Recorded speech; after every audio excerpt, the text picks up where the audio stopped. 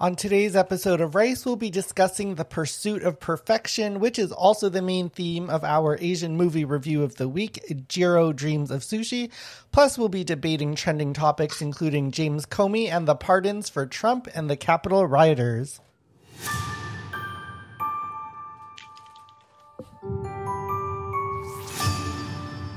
What up, listeners, and welcome to Rice, Asian Comedy Podcast, where we share the Asian perspective on entertainment, culture, and trending topics. We are recording this episode live on Saturday, January... I don't even know what date it is. What day is it? Saturday, January 16th. I actually wrote in my notes Sunday, January 17th. That's when we usually record. And as I'm looking at the notes, I was like, that is not the right date. So we're recording this live Saturday, January 16th. A different day for us because tomorrow is my boyfriend's birthday. And I am afraid of being canceled if I were to skip out on his birthday for a podcast. If you enjoy our show, please help us grow by leaving a 5-star review on Apple iTunes, Spotify, or wherever you are listening to this podcast. I'm your host, Vong Show, official spokesperson for Gay Super Cute Asians. And on our panel today, we've got the perpetually hungry Leonard Chan. Food, please. Okay, so let's jump into our main topic of the week. Our main topic this week is the pursuit of perfection. And, in general, I'll throw this out to Leonard, but do you consider yourself a perfectionist? And how does your perfectionism affect your comedy and writing? I would consider myself a recovering perfectionist. I would say I used to be, and it would be one of those, it would be a problem, right? Because then you just let perfect get in the way of good. And now, though, especially with deadlines and all that sort of thing, it's like you just don't have time for things to be perfect. And good enough is sometimes fine. So, yeah, that's where I'm at now. And I think that's better. Yeah, my big issue with perfectionism of where it sort of hurts me in my life is more like trusting others. I think as a perfectionist, you just sort of want things the way you want them.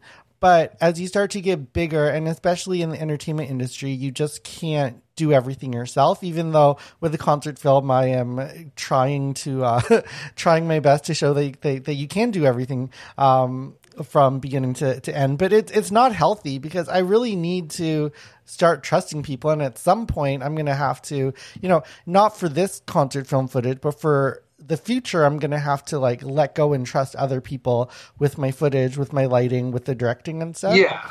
I think what it comes down to is just hiring people who are better at you at these things. Because if I, when I did, when I released my comedy album, I edited it myself, I mastered it myself, I did all that myself because I was I know that I am going to require, I'm going to be so picky about everything that it's going to be a nightmare for whoever I hire. And I just did it to spare whatever poor sound engineer who would have had to do that. And I know that, I'm the only one who's going to do it to a level that I want to be done at. But there's certain things, right now we're trying to edit the pilot for a TV show. Actually, you helped us on that. I got to send you the footage. But there are professional editors and directors who are much better at this stuff than I am. So I will happily let them do it. Plus, I don't, there just comes a point where it's there's just no time. You cannot possibly do everything yourself. It's impossible. So you just got to hire people you trust and let go and understand that, if you're looking for perfect, then it's involving other people is going to make it exponentially harder. But it's okay.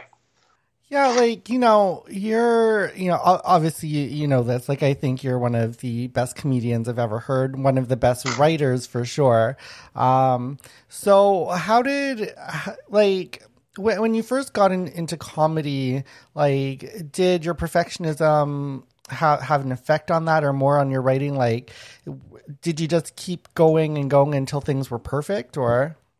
I didn't know enough about comedy to know what perfect could even be. When you're starting, perfectionism you can't be perfect if you don't know anything, you know?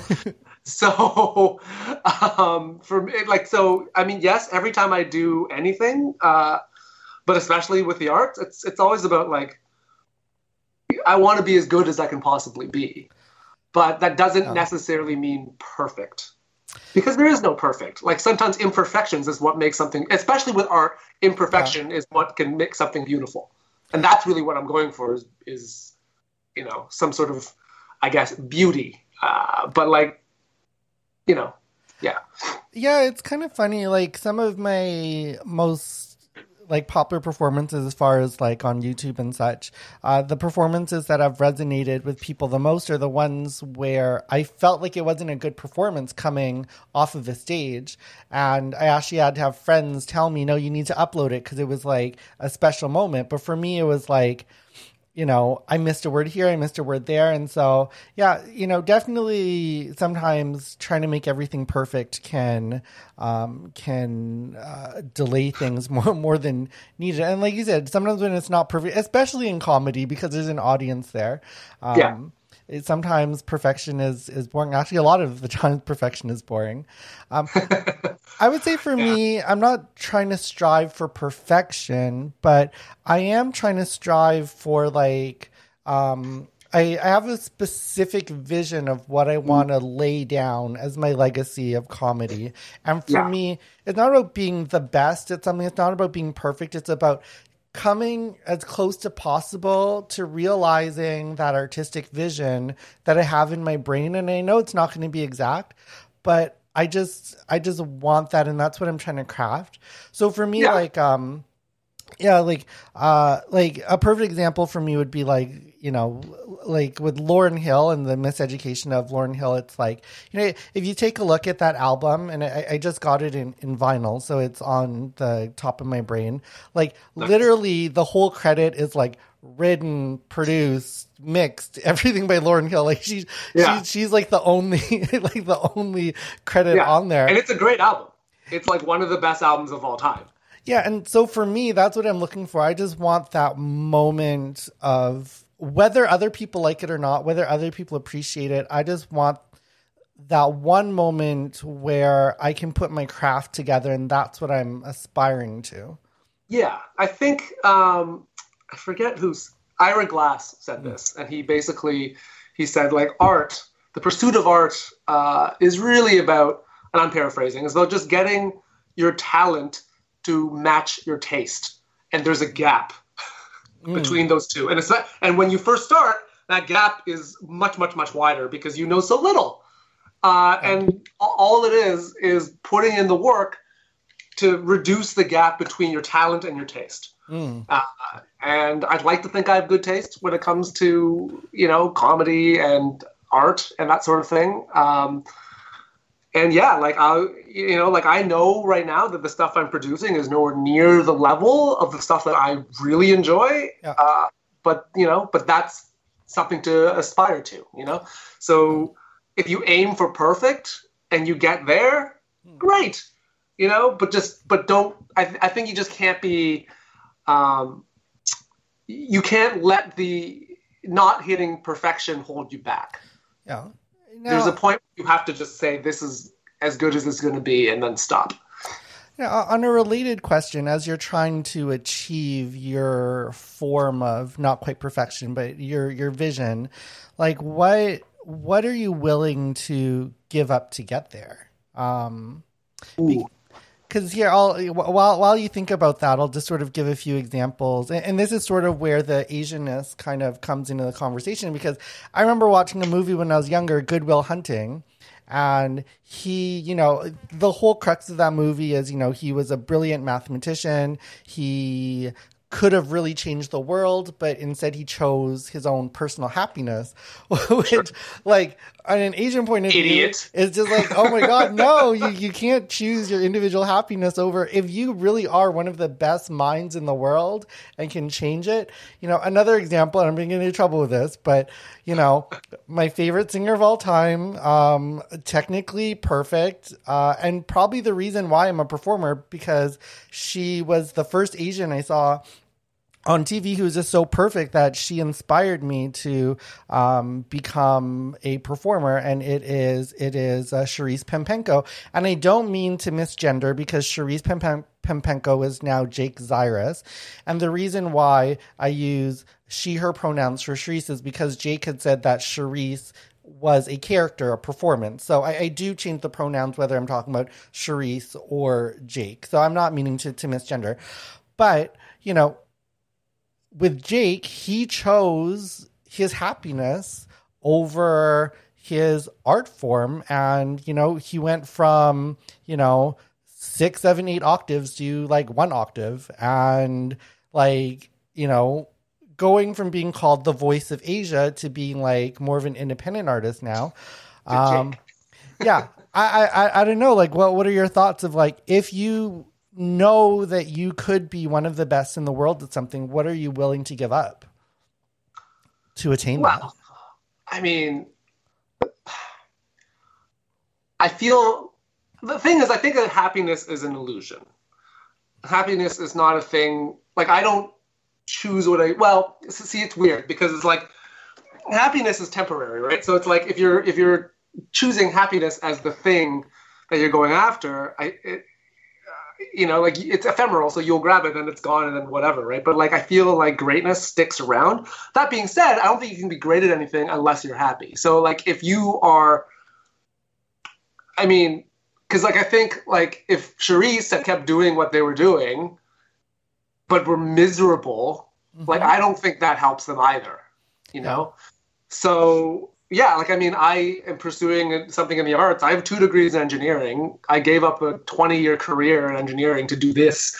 So, I mean, at least that's an example of something I give up. Like I gave up security. I gave up steady employment. I gave up a lot of time. Like I devote all my time to doing this pretty much. I mean, I wouldn't call this a sacrifice. I didn't have kids, but I don't think that's a sacrifice. I think that was a great choice that I stand by. So yeah, I think there's a lot you're willing to give up, but I've always felt it was important to have balance, because I think especially in the arts, like if you don't have balance, it's going to affect your art poorly. So yeah, and you know, just sort of picking up on that, like there is this balance between, you know, pursuing perfection, being passionate about something, and then having it, you know, flip over into obsession and having it take over your life. And it's kind of funny because I have a hard time with this balance. I would say I'm probably willing to give up more than most to pursue that perfection, in that, like, I always thought I'd be single, actually. I never thought I would end up with somebody, because literally on the first date, I would tell them, just so you know, like, if I get a call where I need to be, you know, in New York for 6 months to do a project, like, I'm gone. And, like, you're not going to, like, not only will I not talk to you about it, but like you won't be a consideration. Like this is like, you need to know this on the first date. Okay. And now, like you're in a loving relationship. It's your boyfriend's birthday tomorrow. You have moved the podcast from tomorrow to today because you don't want to affect that relationship. If you hypothetically, I mean, in a non-pandemic where New York is like the epicenter of business world, and you're like, you got to go to New York and you got to leave and he can't come, you got to go. What do you do at this point? Has your view changed? It hasn't changed in that, you know, I literally told him on the first date, so he understands. Wait, and how long have you guys been together? We just passed our 5-year anniversary. Oh, wow. Yeah, and trust me, almost everybody in my life agreed that I would never be able to end up with somebody, because I'm just so hardcore. Like, people were very, very surprised, because I've been saying since I was young that I'm trying to achieve something and nothing can get in my way. And the funny thing is, this is the reason why the relationship works isn't really that I compromise so much, even though, you know, we're not recording tomorrow, but like, it's not so much that I compromised, but I found somebody that didn't feel like they were getting in the way, if that makes sense. So like every relationship I've ever had, Like, so the reason why I never thought I'd end up with somebody is because every relationship I ever had, it was always like a conflict. My goals were in conflict with the relationship. It was all the time. Like, it was just crazy. It's great for drama. Oh my God. Like, I would have... You know, I have a goal. There's obstacles in the way. But now, you know, apparently your boyfriend is no longer one of those obstacles, which is great. Yeah, and not only is he not an obstacle, but what I didn't realize is if you're in like a healthy, loving relationship, not only are they not obstacles, but they can actually be helpful in realizing your dreams, just like I'm helpful in him realizing his dreams. But like in the gay community, like my first, most of my other relationships, no way, no, there was always an obstacle. It was always drama. Like even performing, I would have like, oh my God, I remember I told one of my boyfriends, like, you know, you can come to this show, but I'm showcasing. So like it's an industry event. It's a really important thing. So I probably won't get to talk to you before, and afterward there's mingling. So I probably won't be able to get to talk to you. But you know, I'd love you to be there, but like, you're not going to be my focus of the night. Like, this is work for me. And he came there, and sure enough, even though I told him I wouldn't talk to him, he like threw a hissy fit in the middle of my performance. He literally got up really loudly. Like, I don't know if he threw a chair, but a chair definitely fell down, and he made as much noise as possible walking out. So this is like my frame of reference of like... Okay, well, see, that guy's just mentally disturbed. I mean, like, there's... Like, the worst that, like, okay, so, like, my wife would never... Like, I think it's about finding the right person who's willing to support your dreams, because that is what a true marriage is. It's about... Because you're not responsible for their happiness, right? Yeah. But you can't be in the way of it. Yeah. And I think once you understand that, once you understand each other, great. Like, if he's standing up in the middle of a performance and, like, knocking over a chair and, like, you bitch, and then walks out, it's like, okay, hold on. Like, what the hell? That's insane. Like, he just wants attention. And that's the thing. Like, especially, and there's the conflict, right? Because, like, as comedians and performers, it's like, we want attention. So it's like, well, you can't have it too, all right? Especially on a night like this. Like, you know, like, not tonight. Yeah. Have I ever mentioned gays can be somewhat dramatic? I've heard rumors that that's a thing. Yeah. So like getting, you know, pulling it back more into like the topic of pursuit of perfection, what you're willing to give up, like, my answer of what I was willing to give up would have been way different because I just never knew that you could be in a balanced, happy life and relationship. I was definitely leaning more into that like obsession of like, you have to give up everything to be able to achieve it. Now, I will say if push came to shove, you know, I would still choose my passion over. So it's like right now I'm like, things are balanced and it's working out because it's balanced. But if for some reason, you know, the relationship became crazy and it became an obstacle, I would choose to pursue my passion more than I would the relationship. I think that's the right move, right? Because like if you know this is the thing you want, and then if you give it up for somebody, I don't feel like you would ever forgive them, like even though it's your choice, but there's always I feel like if the passion's strong enough, there's always going to be a resentment, and that's what's going to poison the relationship anyways, and now you'll have nothing. You'll ruin both things. So you at least have one thing that you definitely know you want. You know, like I mean, we've had this, like my wife and I have had this conversation where it's just like, you know, like what if I have to move to LA? Like it could happen, like where it's just, you know what, you got to come, you got to do the show, and it's like, I mean, or New York. Like she doesn't want to move to New York at all. Like, no, like she does not want to go to New York. And I'm like, I like New York. But she was like, if we go to LA and you get me a house on the beach, then sure. I'm like, I was like, you understand that, like, you know, even having a place to stay would be nice. But yeah, anyways.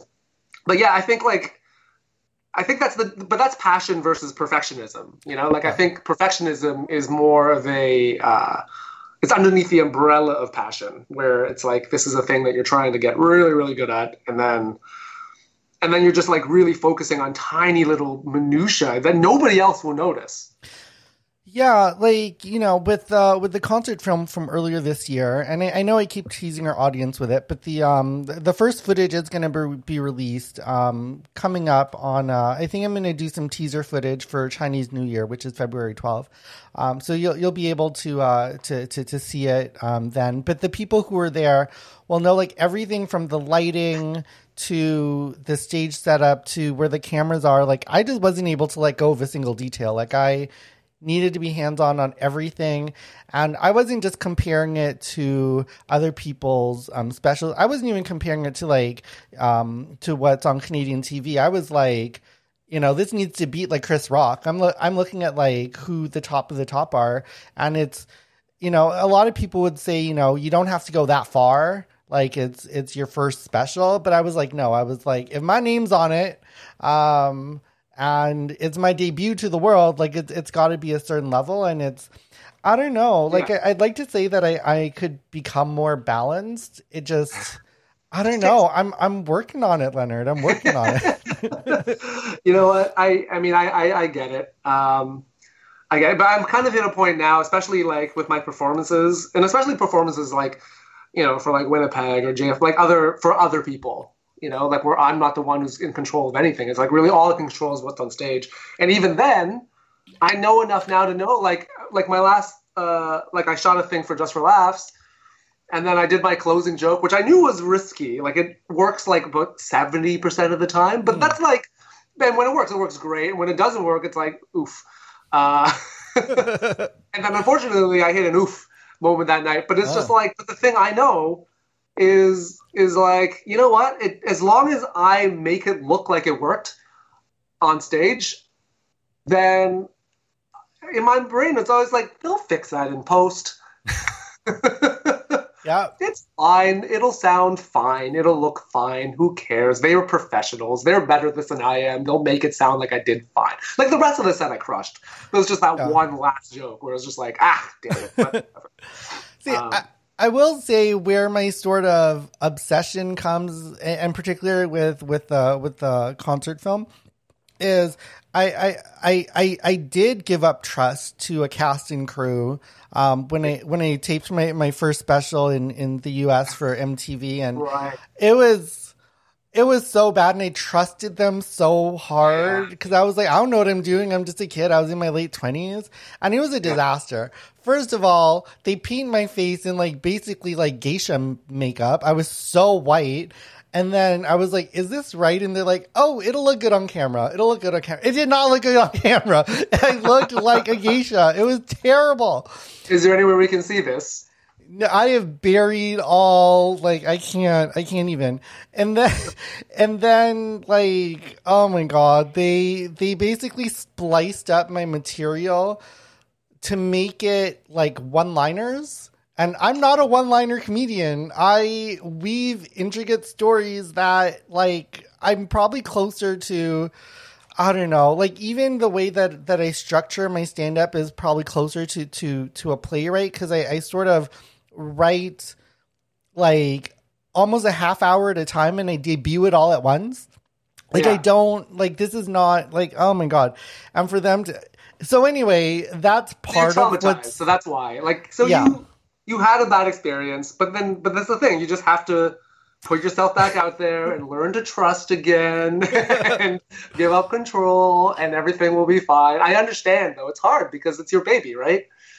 Like you don't want to spend all this work, all this money, and then have the end result come out crap because somebody did a bad job. But the thing is, at the end of the day, there are certain things you can control and there's certain things you can't. So, and part of it is controlling your neuroses, so that you don't go insane trying to pursue like professional. But you know what? I don't think it's a bad goal, but I think like it's only bad if it's the only goal.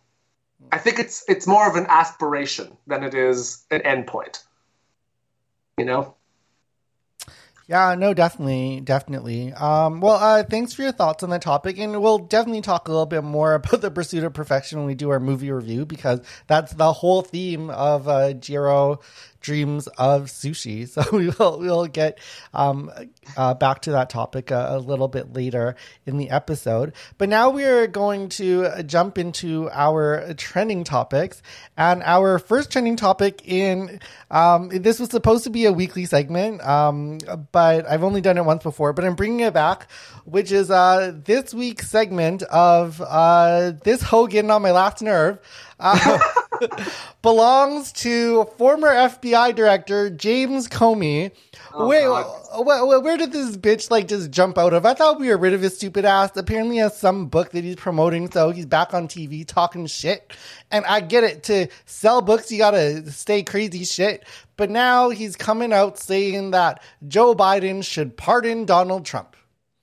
I'm first of all, James Comey, you're the fucking reason why we have Donald Trump in the first place. You may not be the only reason, but bitch, you did not help. I don't know why you're not in jail. I'm pretty sure you broke that law where you're not supposed to reveal crazy shit 1 week before the election. I don't know. There's a law out there. Anyway, the way you did Hillary dirty and gave us Donald Trump, I swear to God, James Comey, I do not need your opinion on goddamn Donald Trump getting a pardon, because that's what going to unify. No, you know what unifies?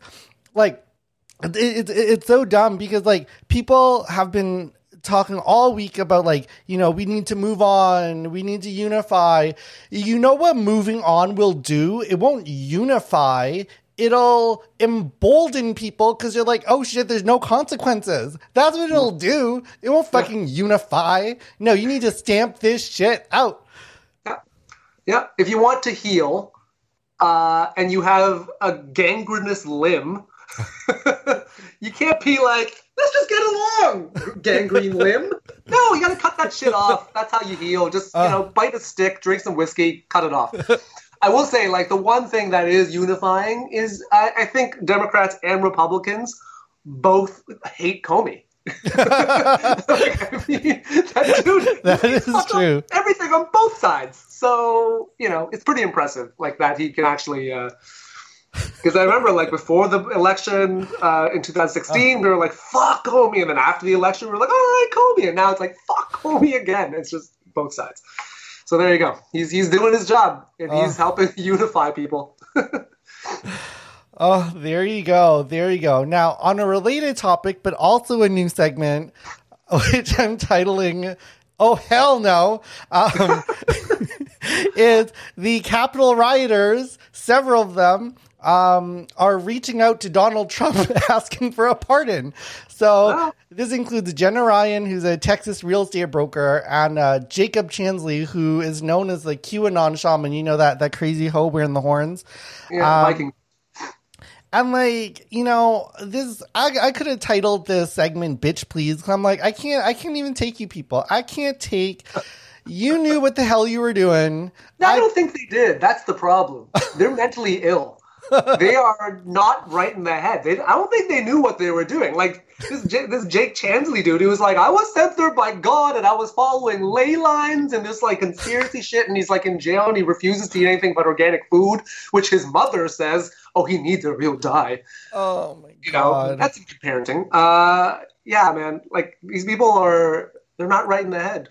Yeah, it's always hard, because when people bring up mental health, it's always, so most of my life growing up, mental health wasn't given enough, credibility, and people would make fun of it. So I'm not saying that, but I'm I don't care where they lock these bitches up, whether it's a mental ward or it's in a jail. If you storm the Capitol, your mental health is secondary to the health of the people who died. You know what? Yeah. Let's keep it real. When you're committing a crime, and second of all, people like to use mental health as an excuse, mainly for white people. Come on now. Come on. Let's be real. I'm not saying it's an excuse, but I'm just saying that I really don't believe, at least this shaman dude, I really don't believe he knew what he was doing was wrong. He thought he was sent there by God. I think he genuinely just does not know. And I think a lot of them don't know. It's really interesting because, if you watch the footage of the riots, a lot of them, they get inside and they get inside the Capitol building. Like, they break the doors to get inside the Capitol building, but they won't go past the velvet ropes. Like, it was like they got thrust into this movie, and then they're like, I don't know what to do in this movie. I don't know what my role is. Like, now I'm just here and I'm confused. And like, people are just asking for directions because they're lost. Like, it was like this weird little cosplay insurrection that was very, very bizarre, but also very dangerous because there were people, as you know, like, there were people who actually planned to do some pretty nefarious shit, like zip ties. Like, there's talk today, like FBI has mentioned that, like, yeah, there are Proud Boys who were planning to murder Pelosi and hang Pence, like all this stuff that they said they're going to do. And it's not great. Yeah, it is interesting. I will say there is a little bit of leeway there because I know they're a little bit lenient sometimes when members of cults get arrested, and they're harder on like the cult leader because the people in the cult are like brainwashed. But you know what? Like, Donald Trump, I was actually saying this to my boyfriend last week. I was like, this bitch might hand out 170 pardons. Like, I don't know, this pardon list. I mean, his pardon list it's a who's who of like why. You know what I would love to see? Like, he likes reality. Like, he's gonna, like, right now everybody's dropping his ass, right? Like, like the PGA is dropping him. Deutsche Bank dropping him, like, everybody's dropping him, right? He's getting canceled because he's a raging asshole. Yeah. Great. But he is, like, reality, like, he's going to have to make money, right? So I think, like, reality TV, would you love to see this? Basically, like, the real world, put Trump in a house with all his supporters, like crazy shaman dude, like Melissa Carone, the crazy drunk mom. Oh my God. Like, imagine all them in one house together, like in a reality show, like stuck in a house, like Big Brother. He hates his supporters. Yeah. He hates them. It would be horrible for him. I think I would watch the shit out of that. I think that'd be great. yeah, that would be entertaining. Trump supporters, put them on an island like Lord of the Flies. I want to see them like turn and start eating each other. Like, I need like a horrific ending to this craziness. I mean, that'd be fun because Jake Chansley only eats organic, and I believe cannibalism 100% organic. Yeah, I'll say one thing too of like this whole blind faith that they don't know where, what they're doing. They're part of a cult, all this. I will say what people are missing, and I'm going to get in trouble here, but I don't really care. Like, people keep talking about this as like, white supremacy, but it's also like Christian supremacists. Like, there was a lot of like Jesus signs all up in the Capitol Hill, like where people were reporting like the destructiveness of Christianity. Like, people need to get this shit together. Obviously, I'm biased, being a gay man, having been like hunted down and attacked by Christians for most of my existence. I'm just not going to be nice about it anymore. You know what?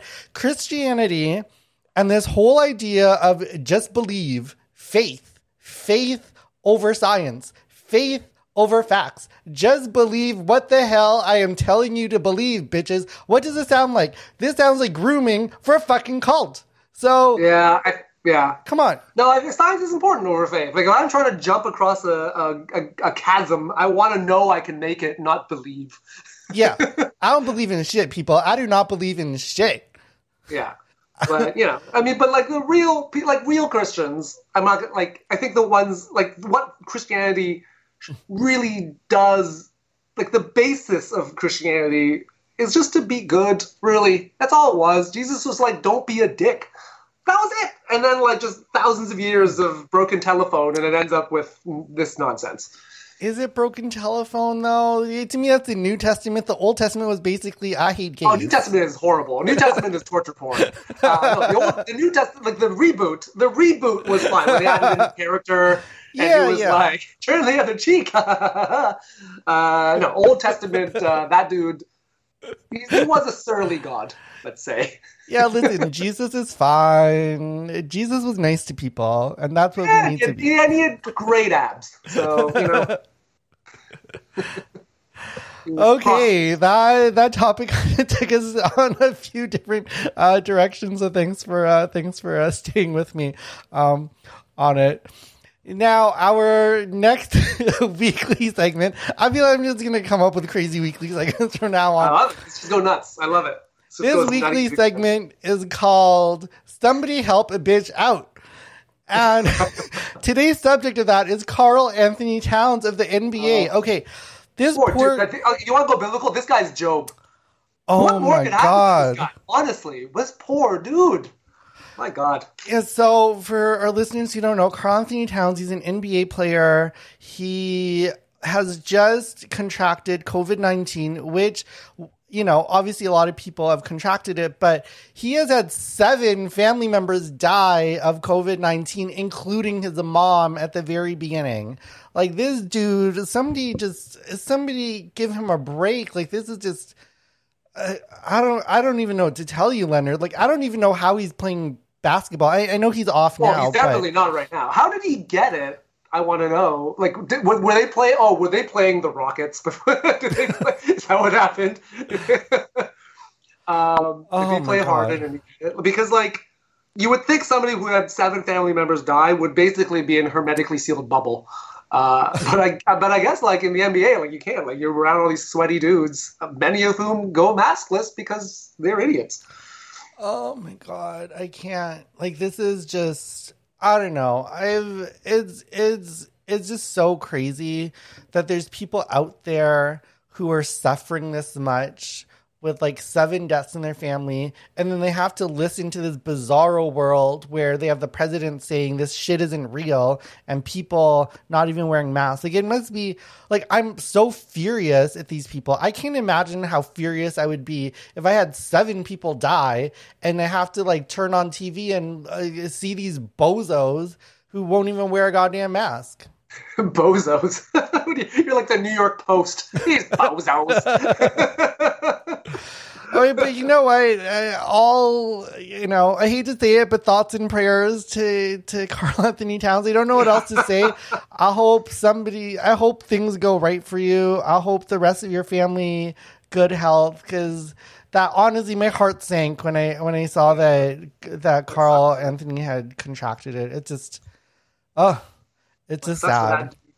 Anybody who drafted him in fantasy, it just really blows. That too, yes. Okay, now in our final hot topic in a segment I like to call "Is You For Real?" is PGA golfer Justin Thomas has been dropped by his sponsor Ralph Lauren after being caught on tape because he uttered a gay slur, you know, the go-to one that all sports people seem to use, which is faggot. But the thing is, he wasn't even calling another person a faggot. What he did was he missed a putt and then just screamed no faggot. I don't know if he's calling himself a faggot, whether he's calling the ball a faggot. One thing I will tell you, okay, Justin Thomas, that shit don't even make sense, because if there's one thing gays know how to do, it's find the fucking hole. Like, what the fuck are you talking about? Like, a faggot's a miss? Like, I'm pretty fair, I don't know. Do gay people put the ball in the hole? Like, that seems real painful. Oh, Leonard, they put all kinds of things, trust me. No, but their own in the dark ball, like, just, you know, yeah, no, I know they all put all sorts of other things, but like, hey, if the hole is big enough, you can fit it all in. I'm telling you. But honestly, Justin, just no. And the weak ass apology, no. I don't care.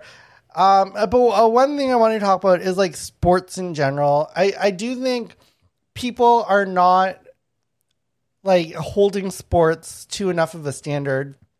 Like, you know, this is not uncommon. Like, I grew up playing every which type of sport you can imagine. And this is just common, quote unquote, locker room talk. And for me, it's not even about like the actual talk, but every time I see like these sports leagues have like these pride nights where they're trying to, you know, make money off of the gays, it really pisses me off, because maybe show some pride by creating an environment where a single person can fucking come out. Like, there's not a single person out in team sports in North America. That's hundreds of fucking athletes. So, maybe find some pride in your own fucking environment so that people aren't scared to death to come out so that it won't ruin their fucking careers.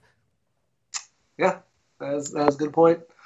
Yeah, and also I think we should just examine, does golf make people worse? I mean, you got Tiger Woods, you have Donald Trump, I understand it's a frustrating game, but like, come on.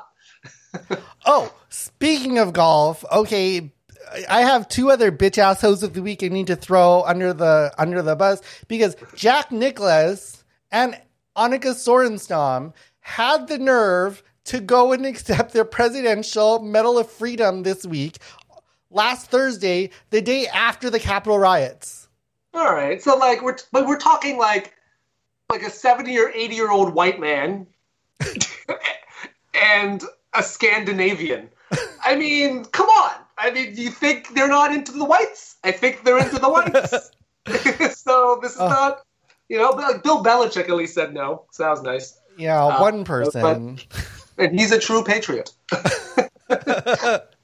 And I'm still mad that Tiger Woods accepted the Medal of Freedom earlier this year. So, you know. And he's half Thai, so, we've already disowned him for that shit. Among other crazy scandals. There's so many things to disown him for. I feel like he was disowned years ago.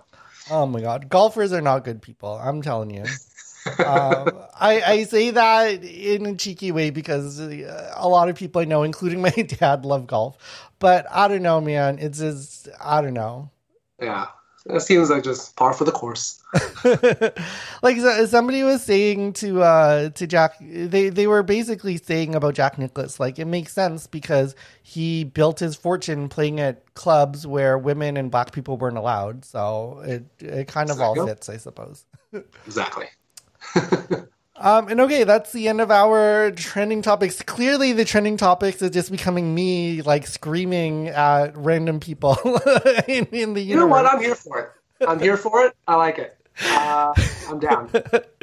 Yeah, I don't know why this week I just had that was 4 bitch ass hoes that I just needed to scream at because they just pissed me off this week. So, we'll see who I'm angry at next week. So going into our final segment, this is our Asian movie review of the week, where we are choosing a movie that's associated with the topic of the week, which this week was the pursuit of perfection. So this week's movie of the week is Jiro Dreams of Sushi. Now I'll push over to Leonard on what were your general thoughts about this documentary? I thought it was great. So just for those people who haven't seen it, Jiro Dreams of Sushi is about a octogenarian Japanese man named Jiro who literally all he does is make sushi every single day of his life. And he's been doing it for decades. And he's devoted his entire life to it, and all he thinks about is how to improve the process. The ingredient, and the ingredients he buys and the way he prepares things and all this stuff. And it's fascinating. And of course, this man's restaurant is the number one sushi restaurant in the world. It has, I believe, 2 Michelin stars. 3, I think. Is it 3? At the time of the documentary, he might have been downgraded to 2, but during the documentary, it was 3. Oh, okay. So 3 Michelin stars for a restaurant that doesn't even have a bathroom in it. So this is it's a stall where you go and he just makes the sushi, plops it in front of you, you put it in your mouth, and you go on. Apparently it's amazing. I considered going. It's like hundreds of dollars just to sit down for one meal, but I'd be into it.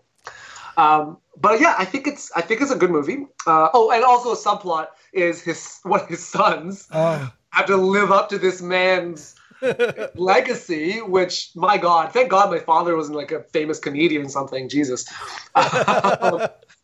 He's only a famous comedian in his head. So that's the other thing. Like, how do you live up to that level of perfection? And it was a great documentary. And it was just sort of like, yeah, it's about like, is this man obsessed? Is this man, but he seems perfectly happy. That's the thing. It doesn't seem like he was missing out on a lot. And I think for some people that's cool. I think it would have been real sad if it's like Jiro Dreams of Sushi and he wishes he didn't. Like, that would be terrible. It's like, I can't stop. So yeah, I think for some people, like that kind of life where it's like you focus on one thing. It's like the curly speech from City Slickers. The meaning of life, one thing. And then Billy Crystal's like, "What's the one thing?" And he's like, "That's for you to figure out." And then he dies the next day. Spoiler alert. So, yeah. I mean, it was well crafted. It was. It really went into like everything that goes into this man's craft, the way he thinks, and this like single-minded pursuit of perfection, which is a very Japanese thing, I feel, as well. Like always looking for perfection. Like there was this great anime that both Long and I love. It's called Hikaru no Go, and it's about a boy who's possessed by the spirit of a Go player, an ancient Go player. And that guy is like seeking like perfection, like the perfect move, the perfect game. And it's like the pursuit of that. That's how, you become great. But like, yeah, Sushi. It was a good movie. You should watch it. It's kind of funny. So this is gonna be my first, after a whole year of doing reviews, this is gonna be my first bad review of an Asian movie, because I'm so overtly biased toward Asians that I enjoy basically anything that we put on, including several movies that the other reviewers didn't quite like as much. I was all for even things like Romeo Must Die. I'm all for that shit. But this one, I feel like unless you're into sushi, it's a really hard thing to watch. Like, I couldn't, like, it just seemed like a self-congratulatory, like, I didn't see, like, I get it, it's a documentary, but to me, it was like food porn, like slow motion food porn of like, I was like, does this have to be in slow motion right now? I was like, can we get, like, there's no really, like, and I know it's a documentary, but even documentaries, you tend to have some arc. And I guess the arc is like, oh, the big thing was I guess, like, I don't know if I can do this. I don't care about the movie. So I'm going to do some spoilers. 10 years ago, this movie, you can spoil the shit out of it. Go. So like the big thing at the end was like, is his son going to be able to live up to his legacy? And then they reveal in like a surprise reveal at the end, actually when the Michelin people came, it was his son who made the sushi for them. It wasn't him at all. So it was like, I was like, okay, I guess that's an arc. But I was like, this is like all those horrible Netflix food porn shows that my boyfriend watches. I feel like I'm just so traumatized by all these Netflix food porn shows that watching this documentary, I was like, oh my God, now it's a 2-hour version of this food porn shit and in slow motion to fill out the runtime. It was only 80 minutes. I guess it felt like 2 hours to you. But the thing is, like, in this instance, like, I was okay with the lack of like a strong narrative, because really it's just like a portrait of a man. That's what it was. It was just like, we're just going to show you what this dude's life is like. We're going to show you what the pursuit of perfection looks like. We're going to show you what happens when one man dedicates his entire life to one thing. And then you can look at this and you can make your own judgment as to whether or not this is a life well spent. And I think that's what's cool about it, because you just get to see what that looks like. He definitely looks happy. He's 85 in the movie, and he looks very happy. I do think, you're right of like, this is a very Japanese thing, and in general a very Asian thing of it's never about the pursuit of happiness. It's more about like fulfillment and finding that purpose. And, if you can find a job that makes you feel that way, which, hopefully I feel like both Leonard and I have found that. It's like, it really does change your life when you're not, it's not like a joyous happiness. It's not like every moment I'm doing comedy, I'm like jumping for joy, but there is like this sense of fulfillment that is much more lasting. And so he looks like he's fulfilled. His son, I'm a little bit less sure. A little bit less so, yeah. I feel like his son was just like, well, okay. And so I'm not sure if, like, I feel like technically he could make it to where his father is. Maybe he's already done that, but I'm not sure if he'll ever have that heart and the passion because, Well, what it is. Yeah. It was inherited. Yeah. And then if it's not something that came organically from your own soul, if it didn't grow from there, then it's not going to have the same strength. It's going to be diluted through the generations.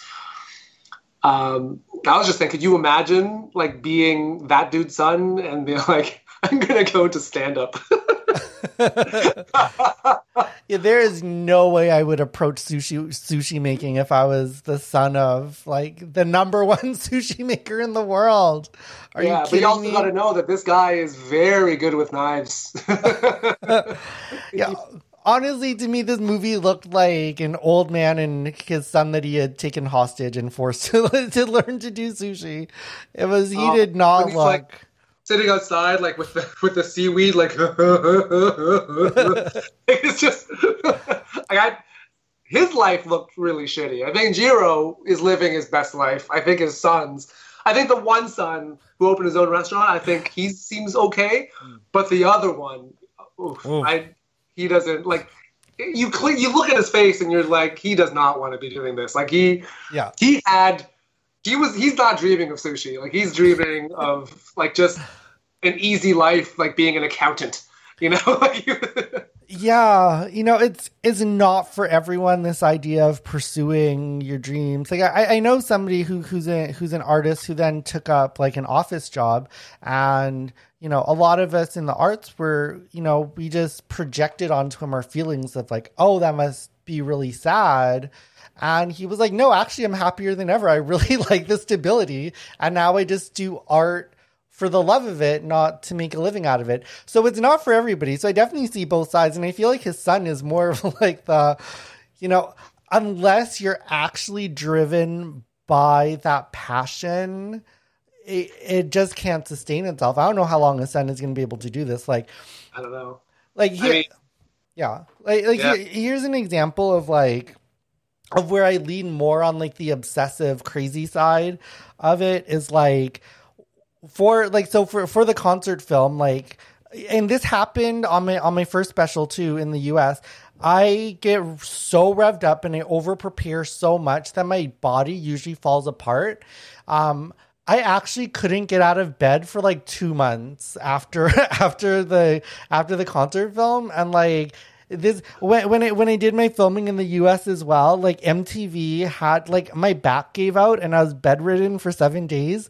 They had to assign like a production assistant to get me food because I couldn't leave the hotel because it's just so physically draining. And I put that much heart into it that like if you don't have the passion for it, you just can't, like, why would you endure this type of pain unless, that's why I don't think this guy's son is going to last. Like the father's passion, you just can't, what you have to put yourself through. What the father basically said that he gave up seeing his kids. He was a stranger to his own kids until he forced them to become sushi chefs. But like, is this son willing to give that all up? I don't know. He did not look like he was willing to give that all up at the end. Yeah, but now he has like no discernible skills. This is all he's done. Like he's in his like 40s or he's approaching 50, and literally like he's been doing this. So I don't know. Maybe he'll do something else. Maybe he'll like open a restaurant, but like it won't be sushi. He's gonna open a mac and cheese restaurant. Southern comfort. Comfort. It's gonna be Okada Dreams of KD. But yeah, I will say my recommendation, I don't know how much it has to do with the actual documentary. I didn't enjoy it myself, but to give a bit of background, I do not like fancy foods. I don't eat raw foods. I grew up in the ghetto, which I have not mentioned yet today. I grew up in the ghetto, and our food... Yeah, you gotta cook everything in the ghetto. That's... Yeah, you do not buy 10-cent, like, rotten beef in Chinatown and then like eat it raw. Now you burn the salmonella out of that meat. You burn it to death, and then you slobber it with chili sauce, and then guess what? To be fair, there's not a lot of beef that you would buy and eat raw. You generally try to cook that. But I do like Ethiopian cuisine. There is raw beef, lebleb in it. Mwah! Great. But you got to get a real good cut of beef.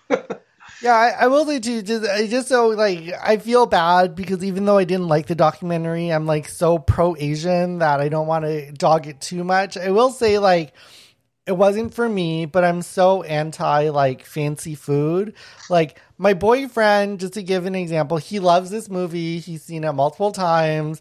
He actually said after watching it, he started to look at plane ticket prices so he could effing fly there. That's how... Like I considered the same. Oh my god! If you don't go, I'll go with him.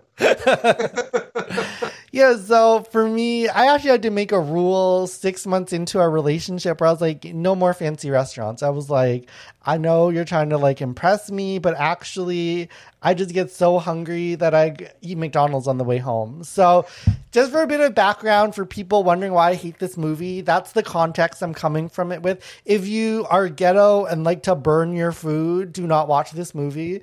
But probably for most people who do enjoy sushi and food that you can eat without burning, it's probably a recommendation. It's a good movie if you like food and Japanese people and art. Okay, thank you, Leonard. And that brings us to the end of our show. Thank you very much for tuning in. We'll be back next week with another topic. I do plan on actually planning out what the future weeks are, and I'm putting it in the show notes so that you're able to watch the movies with us in advance so that you're not so lost when we're talking about the movie. But next week we'll be back with a different topic, which has yet to be finalized. I do want to thank everybody for tuning in on Facebook, on YouTube, on Twitter, and on our podcast. I'd like to thank our panelist, Leonard Chan, and I am your host, Vong Show, official spokesperson for Gay Super Cute Asians, and that's what's up.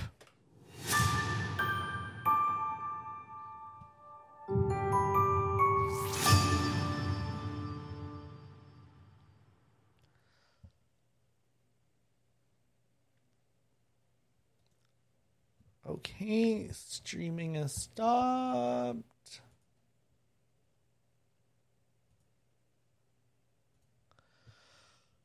Okay, thank you, Leonard. Thanks for accommodating the Saturday recording.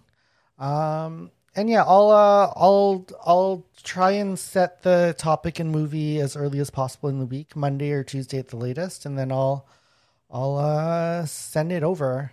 Awesome. Have you seen Cobra Kai? I've seen the first 2 seasons. I haven't seen the third yet, but I will. Okay. Let me know when you finish watching that, and then we'll add that on. I'll look through the list for a few more things. But yeah, I had put it as a topic on the whatever, what's it called, on Facebook, and actually got like a lot of good suggestions.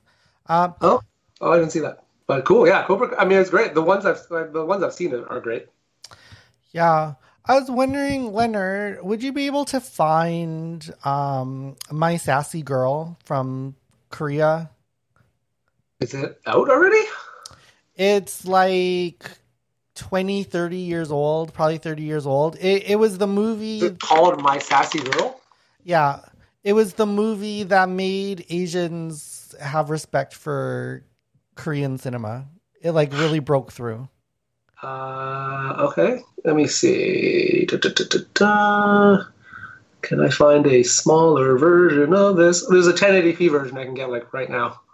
Oh, perfect. Yeah, if you could grab that one, we could do it, and and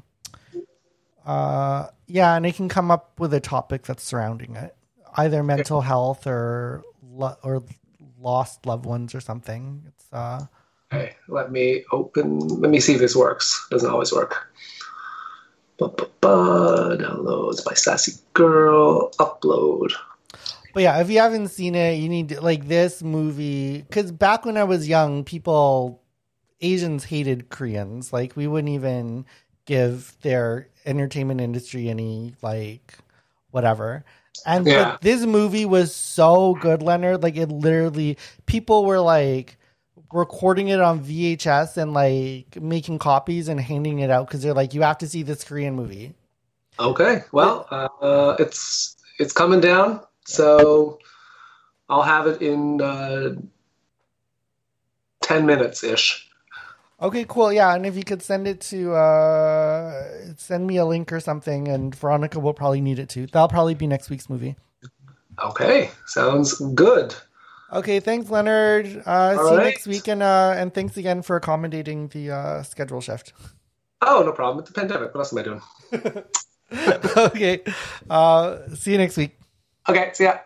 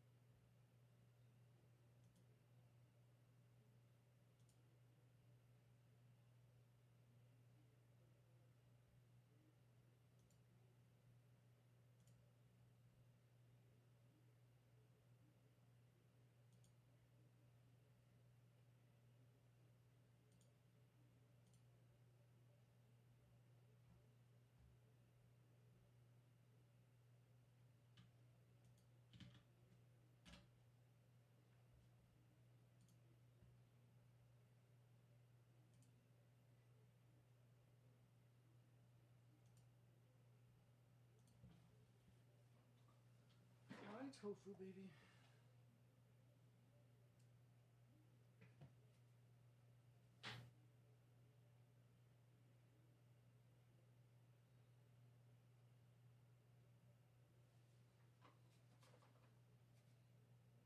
Hey guys, it is Ryan. I'm not sure if you know this about me, but I'm a bit of a fun fanatic when I can. I like to work, but I like fun too. It's a thing. And now the truth is out there. I can tell you about my favorite place to have fun. Chumba Casino. They have hundreds of social casino style games to choose from with new games released each week. You can play for free anytime, anywhere. And each day brings a new chance to collect daily bonuses. So join me in the fun. Sign up now at ChumbaCasino.com. No purchase necessary. VGW Group. Void where prohibited by law. See terms and conditions. 18+.